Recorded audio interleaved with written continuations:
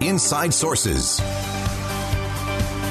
Welcome back, everyone. Final segment of Inside Sources today here on KSL News Radio. It's great to be with you. I am Boyd Matheson, and wanted to kind of break down an interesting thing. We've covered a lot of Elon Musk the last few days. Of course, he had a little bitter Twitter battle with Senator Elizabeth Warren, talking about who's paying taxes and who isn't, and what works and what doesn't.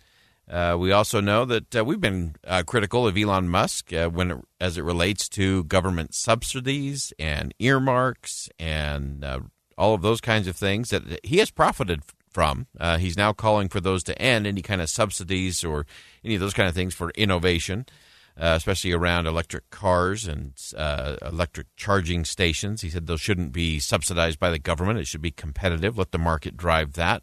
We actually agree with that, although I have to question that he's doing that now that he's benefited from a lot of that government money, even the fact that people who buy his product get money back from the government, which means that's really going into his pocket.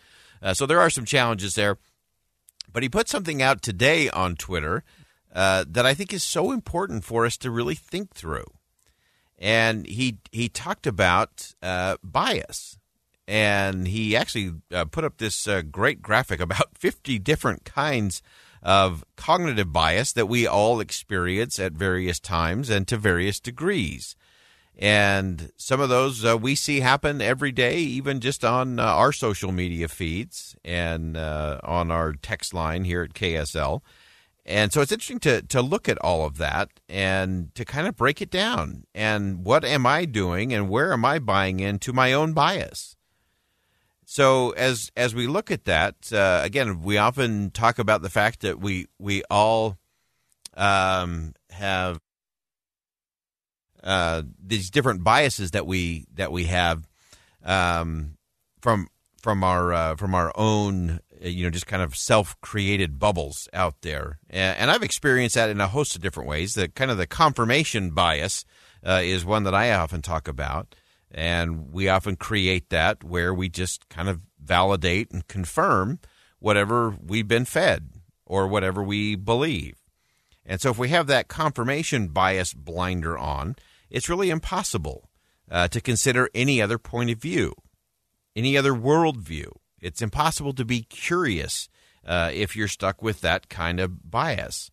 I think some of you have heard me relate an experience I had when a woman called me and was certain that in all the brouhaha around the Bears Ears and national monuments, that the only reason it was happening was because the 45th president, President Trump, was going to build a golf course on the Bears Ears. And I could not understand where she was coming from. If you've ever been out to the Bears Ears, you know there's no golf course that could be built on the Bears Ears. It just couldn't happen. So I couldn't figure it out. But she was talking so fast. I think she had mastered circular breathing, and she just kept going on. And I finally got a word in edgewise and said, "Where did you hear about this?" And ironically, I was able to pull up, and there was actually a very satirical column written by Robert Gehrke over at the Tribune. Robert's a great writer, and in big, bold letters, it said the following column is satire. And it was classic Gehrke. It was wonderfully written. It was very witty, little smidgen of snarkiness in there. But he talked about, a golf course being built out there. And this woman, in her confirmation bias blindness, was convinced it was true because she'd read it online. And how often do we do that, where we just buy in hook, line, and sinker because we just keep being fed the same things on our social media feeds? I'm convinced if we don't hear alternative points of view, then our confirmation bias blindness is going to lead all of us into the ditch. It just does. And it doesn't matter what your beliefs are. If you are in that bubble, you will eventually end up in the ditch. Now, Elon Musk, in the post that he made on Twitter, he talked about all kinds of different bias, cognitive bias that we get into. He talked about the bandwagon effect, where, fads and belief grow way above and beyond what they really are. He gave an example. He said, Sally believes fidget spinners help her children. Francis does too. So there it is. We have a bandwagon now on fidget spinners, and away you go. Groupthink. I think we've all seen groupthink take place in our communities, in our families, in our businesses for sure. We've surely seen it in our politics as everybody buys in with the groupthink and everybody moves forward. There's also a bias known as the spotlight effect, where because we are just spotlighting and paying attention to just one thing, that's all we see. And so that becomes our reality. It's only there. There's a host of others. You should go check it out on Elon Musk on his Twitter feed. It would take us a year to go through all of these, but they're all worth going through. And the reason they're worth going through is because often this is what prevents us from learning something new, being curious, and actually getting to more clarity in what we think and more confidence in what we know and better solutions in what we're trying to do.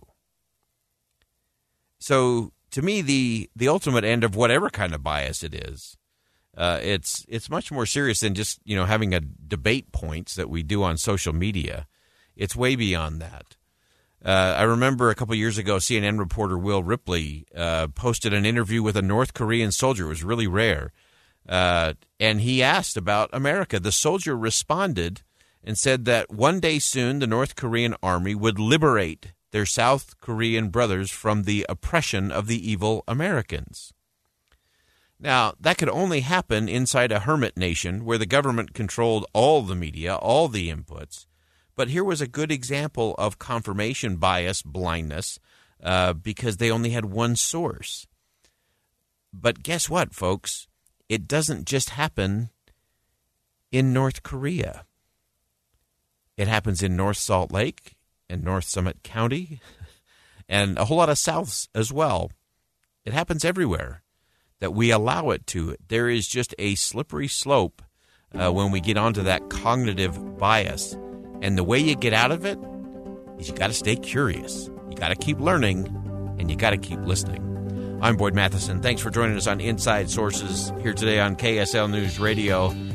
And as always, as you go out into the world today, see something that inspires, say something that uplifts, and do something that makes a difference.